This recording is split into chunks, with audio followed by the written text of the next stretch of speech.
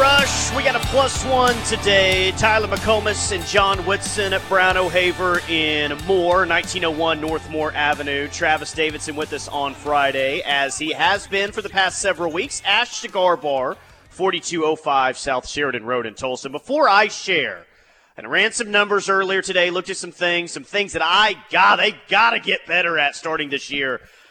We tell Brown O'Haver. We tell people about Brown O'Haver and what they can do for you. Let's give some actual examples, John, of what you've done for people. Tyler, we had a client hire us a year after their claim had happened. So the claim has happened. They filed it. They had a fire. It wasn't a very big fire.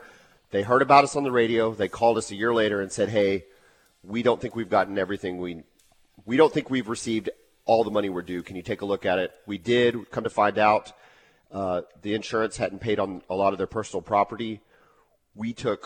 By then, though, everything had been destroyed. They didn't have it anymore. We had to rely on Facebook. We had to rely on pictures.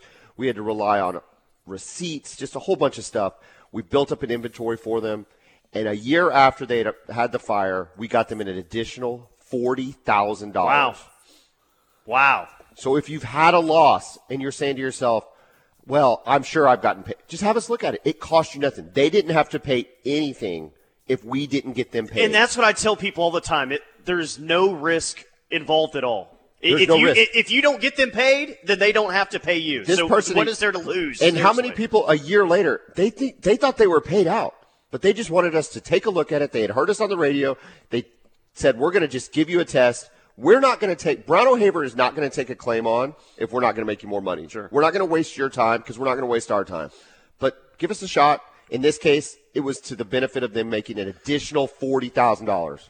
I love that. And I love that these aren't recycled, examples that you use all the time. Every time we're in here, you've got a list of 5 or 6 different examples that have happened since the last time we've been in here. So you're helping out people, not just in Moore or Norman or Oklahoma City. You're helping out people all over Oklahoma. All over. Our team takes these examples really seriously because they know that this is what really drives people to call us, is when they hear other people experiencing the same thing. So please, if you're out there and you've had a loss or you know somebody that's had a loss, give us a call, 405-735-5510. Let me tell you guys something that's unacceptable in my eyes, and I'm going to guess everyone here is going to agree. Last year against Tulane, OU was outscored in the second half 21-3. Tulane Green Wave, who ended up being an awful football team last year. Kansas State last year in Manhattan, KSU outscored you 14-10 in the fourth quarter. Baylor on the road, you got outscored 20-7 in the second half. Iowa State last year, you were outscored 14-7 in the fourth quarter. That's like half of the games that you played in last year. You were either getting outscored in the fourth quarter or in the second half. Oklahoma State, you got outscored 13-9 in the second half in that loss last year. How about 2020? You blew 2 21-point leads to Kansas State. The first time you played Iowa State in Ames, you blew a 10-point lead. And then again, you almost blew a massive lead to Iowa State in the Big 12 championship. You get the trend here, and we've been seeing it now for more than just a couple of years. OU will get an early lead on a team. They'll deliver that opening haymaker. But if some team gets up and punches back, it seems like OU doesn't have a response. And there's an alarming trend of OU getting outplayed and outscored in fourth quarters and second halves. So, Travis, out of everything that we want to see be better this year, or that we think is going to be better this year, they have got to be a better football team in second half of games this year. Well, no doubt about it. And I think we all know how to get better in the second half is you limit the possessions of your opponent. And one thing that, Levy has really hung his hat on is, and I know we get the dime time, score from far, all the hashtags, going fast. He had the second highest pace last year. He had the second highest pace, but he also ran the ball a ton. I mean, specifically in the second half. He likes to get a lead, and then he likes to limit the possessions by running the ball. They had the 11th most rushing attempts of any team last year, and obviously the service academies are always going to be top 3. So, I mean, that's where I think we're going to be such better suited. And, I mean, just the defensive improvements, are really going to lend itself to that, right? I mean, depth is important there. Obviously, in some of those in some of those games, we were rotating out maybe some guys that weren't necessarily ready to play, maybe that we just wanted to try and develop depth in the middle of the season, and it ended up biting us in the butt and nearly costing us some games. I think I trust the defensive staff a bit more to not give up those leads, but I also think that Levy's style of play calling will limit the possessions that our opposition has, which will just lead to better scoring differentials in the second half. The biggest example to me of this is the Oklahoma State game last year. Yeah. That, to me, it's the freshest on our mind. And they were really good offensively in the first half of that game. Think about this. Think about that H-back position that Oklahoma State had zero answer for, right, in the first half. I mean, it was crazy, wide open, scheming them wide open. In the second half, it was completely non-existent. Now, does that mean Oklahoma State made the adjustments and we didn't make the adjustments, or did we just completely go away from what worked? I'm not sure, but I've been talking about this for years now. The issue, sure, our defense can always be better, but it wasn't our defense. It was the offense. Yeah. These numbers aren't some kind of crazy numbers that make you say, oh, we're just giving up so many defensively. No, we're not scoring. If we just scored even to those teams, right? Just if it's serve for serve, right? If we just held serve and scored with those, they wouldn't be comebacks. But we weren't scoring. So I'm with Travis that Levy is going to be the answer to that, and it's going to be with running the ball. The only thing that has me concerned is everybody talks about his pace, and we've seen that hurt us in the past where we go at a breakneck speed and then have to punt the ball after 3 plays and not having taken any time off the clock. That makes me nervous in those 4 quarters. I think they're really going to evaluate the situation with how fast they go, so that is something to consider. But, guys, I do think it's going to be better. I'm optimistic they're going to be better in the second half, and here's why. It comes down to one of the things we've been most excited about this offseason. I think one of the reasons why they were poor in the second half, especially against good teams, I don't think that they were the team that was in better shape. I don't think that was the case at all in a lot of these games. If the strength and conditioning is in fact better, and we all believe that it is, I think one area where you're really going to see that, maybe see it the most outside of the Twitter pictures that have been released, is that OU's going to be the more physical team, the better in-shape team in the second half. I also think, though, it's more about being physically more in shape. Guys, it's a mental thing, too. You know, they got a big lead on Tulane last year, and there's guys on the sideline, taking off their shoulder pads? Dude, that can't happen. You got to have the mentality that you're going to bury people in the second half. So that's what I mean, it's a physical thing, it's a mental thing, and I hope that that's what we see more of this year start happening. Tyler, look at the Baylor game. If you didn't know any different, you would not have ever expected Oklahoma and Baylor. If you didn't know who you were watching, Baylor looks like the more talented, more physically impressive team on every single play, every single series, every single drive, and then it exemplified itself in the second half. That's the thing. You're exactly right. That's got to come down to conditioning, and it's got to come down to toughness. And the one thing we can talk about with Lincoln Riley, he was not the epitome of toughness. Yeah. You did not have the sense that we were When the going got tough, he did not get going. He would, here comes the jet sweep, he would get, Yeah, we were never considered the tougher team. And I don't think that holds with Brent Venables. I don't think we're going to walk out and be the weaker team. I hope not, Travis. I mean, that's my expectation, is to not be, and I know for a fact that's the staff's expectation. I'm sure that they've looked at the second halves from last year and from previous years and said, yeah, we've got to get a lot better here, because there's not a whole lot of teams where you've seen OU get on top and really step on the throat. I'm talking about good teams. I'm talking about good football teams. There's not a whole lot of examples here recently where OU's just owned the second half and cruised to an easy victory. Yeah, I think where it's most evident is we haven't owned the line of scrimmage.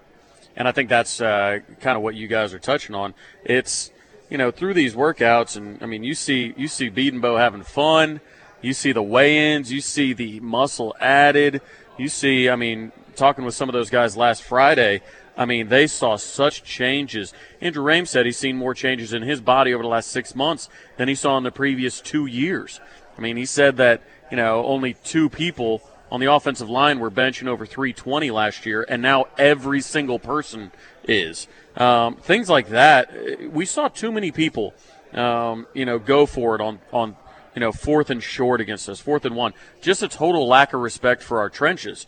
And that came down to physicality, toughness, and strength.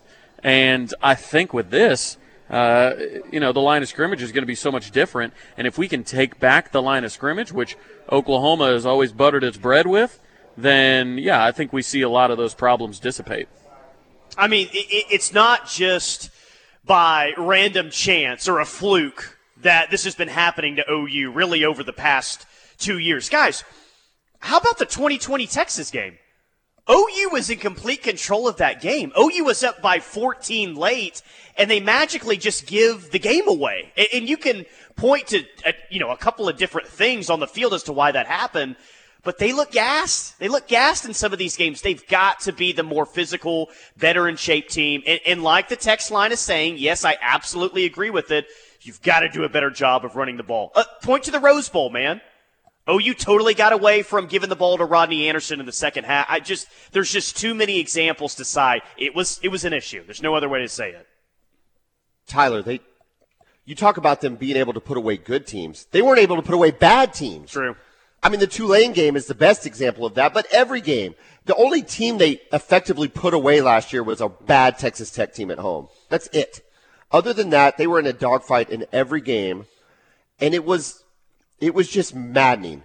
And you're right. They'd get out to the leads, and again, I will contend that in the first half, there might not be a better play caller in college football than Lincoln Riley in the first half. Whether they make adjustments or we just completely gave out, or both. We completely fell apart in the second half. Our offense was completely different than what you ever saw in the first half. The creativity was completely gone. The dynamic plays were gone. And then everything else just fell apart. Yeah. And again, it wasn't even against the good teams. It was against the bad teams. Whether it's accurate or not, what it felt like was, and it felt like this was Kansas State's game plan every single year. This was Iowa State's game plan every single year, Travis, is, all right, they're going to give us a little bit of an opening haymaker here. Hey, the year OU lost in Manhattan, it felt like OU had like a 14-point lead in that game with Jalen Hurts. But Kansas State's mentality was, okay, they're going to come out quick. Just hang around. Just hang around. Hang around. We'll get within striking distance in the second half, and then that's when we make our move. Because you're right, in the first half, Lincoln Riley, the offense couldn't be stopped. But once the opposing team made adjustments, it never felt like OU could readjust to those readjustments. You know what I mean? Like they didn't have an answer back to someone just kind of hanging around and making adjustments to what they were doing in the first half. So, yeah, man, Travis, I think Kansas State, I think Iowa State, I think that there were so many teams that said, let's just hang around until late in the third quarter, late in the fourth quarter, then we'll really make our move. And I think we saw a lot of teams do that over the past 3 years. Yeah, I think your haymaker analogy is right on the money, Tyler. I think it is very much, hey, let Oklahoma punch themselves out by swinging, doing all this in the first half. And then they'll be tired out by about mid-third quarter, and then we can push them around. All we have to do is wait around. They'll be leaning on the ropes, and all we have to do is close that gap. Now, some teams, even with that strategy, they kind of ran out of time. Maybe they let us punch ourselves out, and then they ran out of that fourth quarter time. But to your point, looking at the scoring differentials in the second half, if they played 3 quarters, I know the math's going to get screwed up, but if they played the first half and then had 3 quarters of the second half, we lose a lot more games last year. So, you look at that, and that's kind of the blueprint for what happened. But, yeah, hopefully, like I said, the offense, the defense, just the style switch once you get that big lead to, hey, we got a deep running back room. Let's go ahead and lean on those new and improved big bodies that we got, big, strong bodies to lean on them. We're developing a lot of good depth along the offensive line. So as they're going fast with that pace in the first half, that we can put in fresh bodies and lean on them. You look at a guy like Tyler Guyton having a fantastic time to transfer out of TCU. A lot of that you can put them in the second half and say, God, I've got this big old 6'7", 6'8" behemoth leading on me now. I've been having to deal with Anton Harrison the whole time in the first half. So, no, I think we're set up for a nice change in that. I do too, but guys, we all know this. And I mean, John, you pointed out Tulane. I mean, Tulane outscored OU 21-3 in the second half last year. That can happen. But the best teams that you're going to face, the programs that you're going to have to beat to win a national championship, you cannot out-finesse those programs in the second half. You might be able to do that for a quarter or a quarter and a half in the first half, but you can't out-finesse those teams when it really matters late. You got to be the tougher, the more physical, the more in-shape team. And that's what I'm hoping that this program gets back to. Well, what you're hoping for, I think every Oklahoma fan is hoping for, is from an offensive standpoint. We've gone a lot on the offense. But we want the offense to be sustainable, right? Be powerful in the first half and is equally powerful in the second half, and not with any kind of sleight of hand or all of that, just being able to execute on very basic plays that allow our talent to be displayed, if that makes any sense. Yeah. Like line up, run the play, be successful, and run that same play in the fourth quarter. Sure. And even when they know it's coming, you're running that play because you're just the better team, which Oklahoma will be on nearly every one of their in nearly one of their games next year. I think it was the 0-2 OU-Texas game, and there were probably more OU-Texas games than this happened than just the 0-2 game. But I think OU ran their bread and butter running play like 9 or 10 times in a row at Texas. And guess what? It kept getting 6 yards and 7 yards and 5 yards. It don't matter, man. Let them know what's coming. Run your bread and butter play. Just be able to move someone off the ball. That's the reason why those teams in the early 2000s were so successful. Well, it didn't matter that Texas knew what they were running. They couldn't stop it. When Lincoln Riley was the most successful, he employed the running backs like no other coach in college football. Now, he had Joe Mixon and Samaje Perine, which are obviously still in the NFL, so he had a lot of talent. But he employed the running backs like nobody else. He's gotten away from that over the last 2 years. And I'm hoping Lebby gets us back to that. If he can get us back to engaging the running back, which Oklahoma has always had a stable of running backs. We have another stable coming in this year. If he can engage the running backs, we have a really good chance of being really special this year. Yeah, let me get a few texts before we hit a break. Second half, Sooners were forced to take their foot off the pedal to protect Alex Grinch's defense. The game against Tulane said it all about Lincoln and the team. The West Virginia game was embarrassing also. That's from Bruce. Good call. The 2020 OU Texas game shouldn't have gone to overtime. Sooners were just gassed. Well, OU ended up getting lucky. It did go to overtime because Texas could have gone for 2 late in the game. And they would have scored. They would have scored on a power sweep left or right. Jim in Arlington says Jeff Lebby likes to do exactly what Muleshoe wouldn't do. Run the damn ball when you get a big lead late in games. Amen. Amen. OU quarterback throwing into triple coverage and blowing big leads late. Facepalm emoji. I'm with you, Jim, on that facepalm emoji. All right, we'll take a break. Keep those texts coming on the Air Comfort Solutions text line, 405-651-3439. I asked a question on our Twitter page, The Ref, about OU handing out depressing losses. You had some great responses, but I think that there's one that didn't get mentioned enough. We'll tell you about that and more on the other side. Keep it locked on The Ref. We're the home of Sooner fans. Friday Rush, live on The Ref. We're the home of Sooner fans. Tyler McComas and John Whitson, live at Brown O'Haver in Moore, 1901 North Moore Avenue. Travis is at Ash Cigar Bar. Travis, what's going on at Ash? And I know you got a comment, one additional comment of that previous conversation we were having about finesse offenses. Well, we're relaxing here at Ash Cigar Bar. We've got the man who put the RT in Realtor, Steve Bullard here, of course, hanging out with us. I think it's Purple Shirt Day. I think I missed the memo. I think over half the people in here are wearing purple shirts. It's throwing me off a bit, but I hope there are not a lot of Kansas State fans lying in wait. But kind of talking about the finesse offense. I think you hit it on the head. And I think sometimes where we saw our talent neutralized, if you look at our blue chip ratio, everything like that, it's been said and understood over and over. We are more talented than basically all of the teams, if not all the teams we lose to. Iowa State, Kansas State. I mean, these teams that take us deep. Tulane, for goodness sakes. I mean, taking us deep. We're more talented. But that's what happens when you have Lincoln Riley neutralizing that talent because he prioritizes scheme over actual matchups and talent. We see this with Kellen Moore with the Dallas Cowboys. We see this with Cliff Kingsbury. Here's the thing. Sometimes Kyler goes off script and just throws it to DeAndre Hopkins because he's the best player. There are times where Kyler, I mean, it came out on Twitter the other day. Kyler was shaking his head apparently on radio calls from Cliff, and Cliff gave him the radio, said, well, how about you, Boo, big dog? It's not so easy. The thing is, when you have these guys that are these offensive gurus and geniuses and whatever superlatives you want to use, they outsmart themselves. They think too hard. They think, oh, I've got to scheme this guy to be open, running down the middle. And, yeah, that scheme can work with just about anybody. But if you're Kellen Moore and you got CeeDee Lamb lined up against somebody that's giving him a bunch of room, throw him the ball. Lincoln Riley, if you've got Marvin Mims matched up one-on-one, throw him the ball. Cliff, if you've got DeAndre Hopkins, throw him the ball. Let him go win a matchup. And Troy Aikman even said this about Kellen Moore's offense. He said, if defenders lined up against CeeDee Lamb, and I'm not comparing Lamb to Irvin, but this is what he said, so don't crucify me. Go after Troy. But he said if defenses played Michael Irvin like these defenses are playing CeeDee Lamb, he'd have 10 catches by halftime.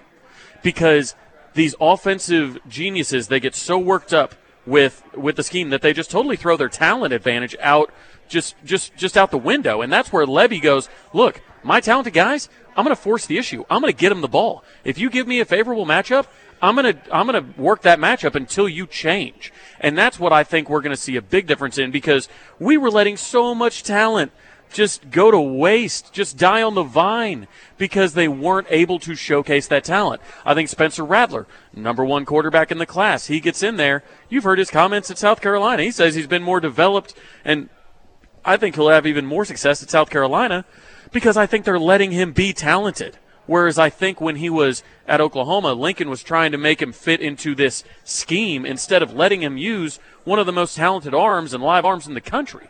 Now, did he force the issue a couple times? Absolutely. He got too confident sometimes in his arm. But at the same time, take advantage of your talent. If you have an advantage in it, you can out-recruit whoever you want. If you got a coach that won't use your talent, it will not matter. Yeah, it's no different than basketball, John. What's the goal in basketball most of the time? You've got one player that's better than everyone else. Just get the ball in his hand and go let him score. Football, we overthink it so much, but a lot of time it's just that. If you got a matchup, exploit it over and over until they stop it. Well, Travis mentioned Marvin Mims. I mean, if that's not example number one off of last year, I don't know what is. Yeah. I mean, the reason he's not a preseason Big 12 wide receiver this year is because of Lincoln Riley. Sure. It's not because he's not a preseason Big 12 wide receiver, because he absolutely is. Number two, you know where you see this, and this is not just on Lincoln Riley's side of the ball, but it was with Alex Grinch and Speed D, and his scheme to constantly rotate players in, right? And now you're seeing Perion Winfrey, who played 50%, 60% of the time, is actually a really, really, really productive football player. And if he would have played more because he was your better player, you would have gotten more production out of him, and you probably would have had a more productive defense. Yeah. The same thing with Brian Asamoah. Why are you ever putting a linebacker on the bench? Linebackers don't go on the bench. Linebackers, if you're the best linebacker, you play most of the game. And so when you dilute the talent base on defense because you think your scheme is going to make you less tired in the fourth quarter, clearly that wasn't the case, because we were more tired in the fourth quarter and we had less productive players on throughout the game. It was a bad combo. This is good text from Sean on the Air Coverage Solutions text line before we move on. He says, Lincoln Riley was very Josh Heupel with better quarterback play. Over the OU over the last decade or decade and a half has been about striking early and hanging on. Georgia game is a great example. It's not so much abandoning the run, it's abandoning wanting to score. The model is we expect the other team to quit. When we don't, we're lost on what to do. And that's what I'm talking about with Kansas State. Just hang around. We'll be the more physical, we'll be the better in shape team in the fourth quarter, and we'll find a way to win. And to Kansas State's credit, unfortunately, they were able to do that a decent number of times over the past, 6 years? Really over the past decade as well. All right, real quick. So I put this out on Twitter today on The Ref, and a lot of you responded. Always appreciate that. OU handing out depressing losses. And I think when we think initially about, what's been a devastating loss that OU's handed out to another program? 2001 Texas, the way that unfolded, right? 2013 at Oklahoma State, that was a devastating loss for OSU. They just needed to beat OU on their home field as a 10-point favorite. They win the Big 12 that year. 2000 at A&M. I know those A&M fans thought they had OU that day. Of course, last year versus Texas. I've got a wild card for both of you guys, though. Travis, I think OU did it twice in the same year to Missouri in 2007. Now, that could have arguably been Missouri's best team ever in 2007. They had a lead in the second half in Norman and ended up getting beat down that day with College Game Day on hand. And they even had an early lead on on OU in the Big 12 championship game, and it was tied at halftime. Missouri #1. All they got to do is win, and they're going to play for a national championship. There has been no. I mean, that's got to be the most devastating loss in Mizzou history, and we don't really talk about that all that much. Yeah, I agree, and I tend to lean towards the championship game a bit more, simply because all of their goals were still in front of them after the regular season. You still got the #1 ranking going in, right? You still got BCS dreams going into the game. When that kickoff flies through the air, everything's still in front of them. So I think that's where it's the most depressing, because they do that. They score first, Okay, it's good. Shut out Oklahoma in the first quarter. Tied at half, looking good. And then they get blown out 24-3 in the second half. And I think that's where the letdown and the depressing defeat, I think, hurts the most, is when you have the highest hopes. When you're at halftime and you're going, all right, guys, we are 2 quarters from an absolute best, bar none, best season in Missouri history, greatest accomplishment in Missouri Tiger history. We are 2 quarters away. And what do you do in those 2 quarters? You get throttled. And I think that's really the key is keeping them from realizing those hopes and dreams.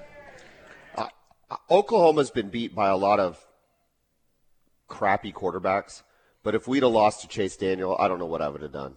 That guy was such a dweeb. Yeah. Yeah, he was. We caught him picking he's the one that was eating his boogers on the sideline, right? Am I wrong about this? You can still find that on YouTube. Now, he has, you got to respect that he's been able to hold on in the NFL for so long. I think he's still in the league making some money. But, he might be. But yeah, he was an easy quarterback to dislike. He was just a pain in the butt. Yeah, he was. But hot take here. Missouri, I don't think will ever be ranked #1 again in their school's history when it comes to football. That was their opportunity to play for a national championship, #1, and I don't think that there's a more devastating loss for Missouri. So you could point last year to OU Texas. I think that is accurate. I think Sark said that totally just destroyed their season. But Texas wasn't having a good year, regardless of what happened inside the Cotton Bowl that day. It would have ended up being better, sure, but Texas still wasn't going anywhere. That Missouri Big 12 championship game, man, that's got to rank up there pretty high for most devastating losses OU's handed out. Yeah, but the Oklahoma State game. Yeah, that's up there too. That Oklahoma State game in 2013 in the cold at Stillwater, where your award-winning cornerback drops the ball on the final drive. I don't know. That was a gut punch at Oklahoma State that I'm not sure they've recovered from. They thought they had the interception that ended the game. Yes. It's incomplete. Blake Bell, the third quarterback off the bench, throws the best pass of his career in the corner of the end zone to Jalen Saunders. Yeah. Text line. I remember watching Curtis Lofton getting in Booger Eater's face and loving it. Ha, but you got to respect Chase making his $40 million riding the bench. Curtis Lofton scored a touchdown that year in the game in Norman. And I think did he score a touchdown too in the Big 12 championship game? He was a beast in that game. I think he did. I think he scored a touchdown in both those games that year. As a Sooner fan living here in the middle of these Mizzou nutcases, keep piling it on. That great Mizzou team ever. Love it. That's from Missouri Sooner. Yeah, that's fun. Well, if you love piling on Missouri and some other fan bases, well, guess what? You're really going to like the top of the 4 o'clock hour. Because John, who's sitting next to me, I know a lot of you know this, but he is a co-host of the Boomer Bevo podcast, the only podcast on the internet dedicated to the greatest rivalry in college football, OU Texas. John represents the OU side of the podcast, but a guy that works here, Kevin Miller, represents the Texas side of the podcast. So at 4 o'clock, we're going to have one segment where we get to ask a Texas fan anything. The only requirement is that Kevin is honest about it. I don't want him playing to the OU crowd and bowing down and saying, yeah, you guys are awesome. No, be a Texas fan. Tell us what you think. So at 4 o'clock, you're going to be able to text and ask Kevin questions as an OU fan to a Texas fan. And I've got some questions for Kevin myself. So that's going to be a lot of fun. I'll tell you what, we've been doing the Boomer Bevo podcast. We started it in May. The response has been fantastic, especially on the Podomatic page for KREF. Yeah. We get so many views on that. And so for everybody that listens to that, thank you so much. Kevin has got the most encyclopedic brain. He's a smart guy. He really is. I respect his college football knowledge. His college football knowledge, and he can tell you the position the kid played in high school and who he was recruited by and who he chose over. And we're talking – he remembers OU history as much as he remembers Texas history. Because I remember one of the first conversations we were talking about, he's like, when I saw Adrian Peterson not starting against Bowling Green, I was concerned about it. But then when he got in on the 14th play of the game, and I was like, wait a minute, you remember Adrian Peterson's first game? Oh, absolutely. And he goes on to describe it. Kevin's fantastic. So all that to be said, please don't hold back on Kevin. Yeah, don't hold back. Send in your questions now, 405-651-3439. The only thing I don't like is that Kevin's way too nice. Kevin's a Texas fan. I want him to be the brash, arrogant UT fan. And maybe he is when he's watching football games. I don't know. But he represents a version of a Texas fan that I'm not familiar with, that I've never met before. The problem with Kevin as a Texas fan is he actually has intellect and perspective. Ooh. Does that make – you know what I'm saying? That does make sense. Intellect and perspective makes you realize that Texas hasn't been worth a flip in 15 years. That's exactly right. Well, we'll ask him questions like that. There you go. Coming up at 4 o'clock. There you go. All right, it is hour number 1 of the Friday Rush. Keep it locked on the Ref. We're the Homeless Sooner fans. Friday Rush, live on the Ref. Tyler McComas, John Whitson, Brown O'Haver, live and more. 1901 Northmore Avenue. Travis at Ash Cigar Bar, 4205 South Sheridan in Tulsa. This hour is brought to you by Cavens Construction, which I tell you guys every single day how awesome Cavens is. And if you don't want to take it from me, that's fine. But at least take it from John Whitson, who has personally dealt with Cavens Construction and can give them an A++ rating. They're the professionals of professionals. We have dealt with contractors all over the state of Oklahoma, all over really Oklahoma, Texas, Missouri, the whole area. And they are the professionals of professionals. They've done everything from government work to small residential work and everything in between. Call Gary. He's great. We highly, highly endorse him. I'm going to ask you both a question. Travis, I'll start with you. Now, this is it's not cruel. It's just kind of a fun exercise to see who both of you value the most on the staff as an assistant. But, Travis, if you had some sort of weird power to lock in any assistant coach currently on OU staff for the next 5 years, they can't leave for another school. They can't take a head coaching job elsewhere. You're giving them a 5-year contract they have to sign and be here for the next 5 years. What one assistant coach on staff right now would you lock in? Well, I'm glad I'm getting to go first. I'm going with the slam dunk answer in Jeff Lebby. He's going to be a head coach, and it's going to be within the next 5 years. I don't think it's going to take close to 5 years, to be honest. Obviously, he's under the best head coach possible to convince him, maybe, that being a longtime coordinator and racking up some rings and whatnot is not necessarily a bad thing while you wait for your dream job. I don't necessarily know what Jeff Lebby's dream job is. I have not asked him that. But that's the one, because I think a lot of the other defensive coaches, I think they love Venables so much or have history with Venables that they aren't going to be quick to jump anywhere else unless it's an obvious upgrade as far as like position, title, pay, that kind of thing. And I don't think anybody's ready to make the head coach leap right now other than Lebby on the staff. Not to say they couldn't do it in the future, but I think Lebby's most suited for it right now. So easy answer for me, lock up Jeff Lebby for 5 years and let him get a handful of rings. To answer your question, OU is Jeff Lebby's dream job, by the way. I feel very confident in saying that. You going with Leb, or you going with somewhere else? I'm not going with Lebby. Although I would love to have him for 5 years, provided that his offense is everything it says it is. We say that now, getting to game 2 of the season. Go run the ball. Let's see who puts it running back. The offensive coordinator at position at OU is it's a brutal. I am not ready to give him a 5-year contract. Can we go strength and conditioning coach? Because I don't want to lose Schmitty. The energy that Schmitty has brought back to the team it's incalculable. It's incalculable. We've seen life with Schmitty and life without Schmitty. And I don't want to go back to life without it. And so I don't know. How old is Schmitty?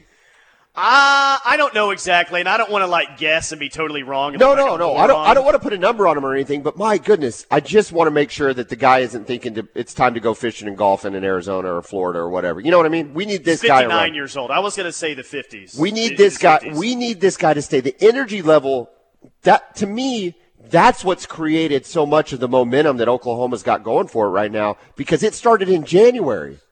I mean, the videos that players were putting out, the videos that coaches were putting out, the excitement that we're talking about workouts. You use Allen Iverson. We're talking about practice. We're talking about off season, but it got some momentum in the program going.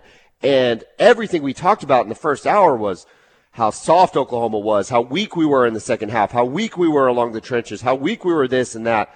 I think with Schmitty, we're going to change that corner, and we're going to turn it quick. Text line says Todd Bates and Bill Bedenbaugh are the right answers here. I'm good with that. I did think that someone was going to throw out a Miguel Chavis. I'm not saying that that's necessarily the right answer.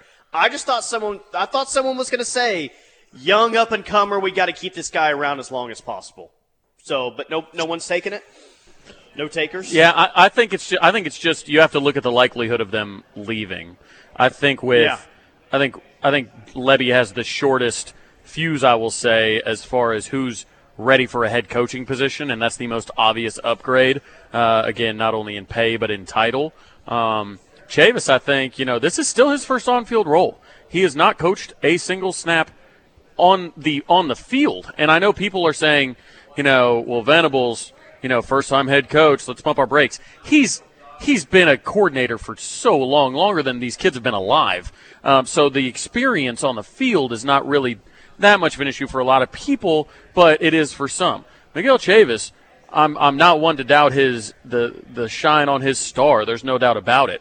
You talk to any recruits, you see what he's doing on the recruiting trail, all that. But I mean, I don't think it's a situation where another school is saying, oh, man, Chavis is really developing these kids big time. We need to get him off of Oklahoma, and we need to put him as a this coach next year, in 2 years from now. Whereas I think if Lebby will be the first, even a good year this year, guy off the staff as a head coach hired. He could be a head coach next year if this year goes well enough. That's what I'm saying. So I would love to. I think Schmidt's a great answer. I think that's a sneaky answer because while we're thinking on-field coordinator type position groups, the sneaky answer was Schmidt. I think it's a good one. I got to tell you that the coach to me that hasn't. I know he's gotten some credit, and so I don't want to say hasn't gotten any credit, but that got credit for staying, keeping momentum going with the class, holding the ship together, and now really showing it on the recruiting trail is DeMarco Murray. Oh, yeah, man. Golly, he's been a stud. 4 stars in the previous 2 classes, and methinks he's going to land a elite running back this next class, too. That's not a hot take. I don't know you'll never know what the relationship was between him and Lincoln Riley in terms of play calling and personnel. But something tells me that him and Lebby are going to be more in line with who needs to be playing and when they need to be playing. And I think you're going to see a lot more consistency. Well, I think more people on the staff are going to have a say in what happens offensively, which is huge. Because OU, for an offensive coach here for a while, it was kind of a dead-end job. Oh, you weren't going to be the offensive coordinator. You weren't going to be the play caller. You weren't going to be a quarterback coach. You were just going to be the running backs coach or the wide receivers coach and not have a chance to call plays here. And Lincoln that was Lincoln's offense and nobody else. From what I understand, there wasn't a lot of room for someone to come up to him and say, hey, I think we should do this. Here's what I think about my personnel. I think Levy is more open, and you're going to hear – you're not going to see it necessarily, but Bill Bedenbaugh will have more of a say on what happens offensively. DeMarco will have a say. It's ultimately Jeff Levy's offense, but it's more of an open conversation than it's been before. Well, and if you look at the talent on the offensive side, I agree. I don't think Lincoln Riley was maximizing the talent he had, because you look at that Oregon game and the play calling. It's the best game they played all year. It was the best offensive game plan and execution the entire year. And that was with half of your offensive staff gone. Yeah. We'll close up hour number 1 of the Friday Rush. Coming up next, keep it locked on the Ref. We're the Home of Sooner fans. Friday Rush, Tyler McComas, John Whitson, Travis Davidson. Let's get one quick example before we hit the top of the hour here from John at Brown O'Haver. Tell us just another reason or another example of how you help people out. Well, you said it right there, quick. In addition to getting people paid more money, we get them paid more money quickly, more quickly than they would on their own. Sometimes the best deals that a client gets from us is when they're a small claim. So we had a client that had a small fire claim in June, but she was older. She wasn't able to kind of handle the claim. She was a little overwhelmed. She hired us for a claim that just happened in June. From the beginning, we got her paid, policy limits, all that cash in her pocket in 25 days. Unbelievable. 25 days from hiring us, because we were able to communicate with the insurance company, communicate with the contractors, communicate with all the necessary pieces, and get her paid as quickly as possible, because someone like that needs the money as quickly as they can to rebuild. And so if it's not the money, if the money doesn't motivate you, let it be the time and the hassle. We can speed up the time and decrease the hassle. Let us handle it for you. 405-735-5510. Brown O'Haver can do it for you. Travis, 30 seconds. Your feel on the Malachi Nelson situation 1 week removed from this A&M visit. I still think that he ends up at USC, but this isn't a good look. It's really not a good look, and it's just another arrow in the quiver of negative recruiting that can be fired at Lincoln Riley. Ask a Texas fan anything. We're doing it. Next segment. Text it in, 405-651-3439. Keep it locked on the Ref. We're the Home of Sooner fans.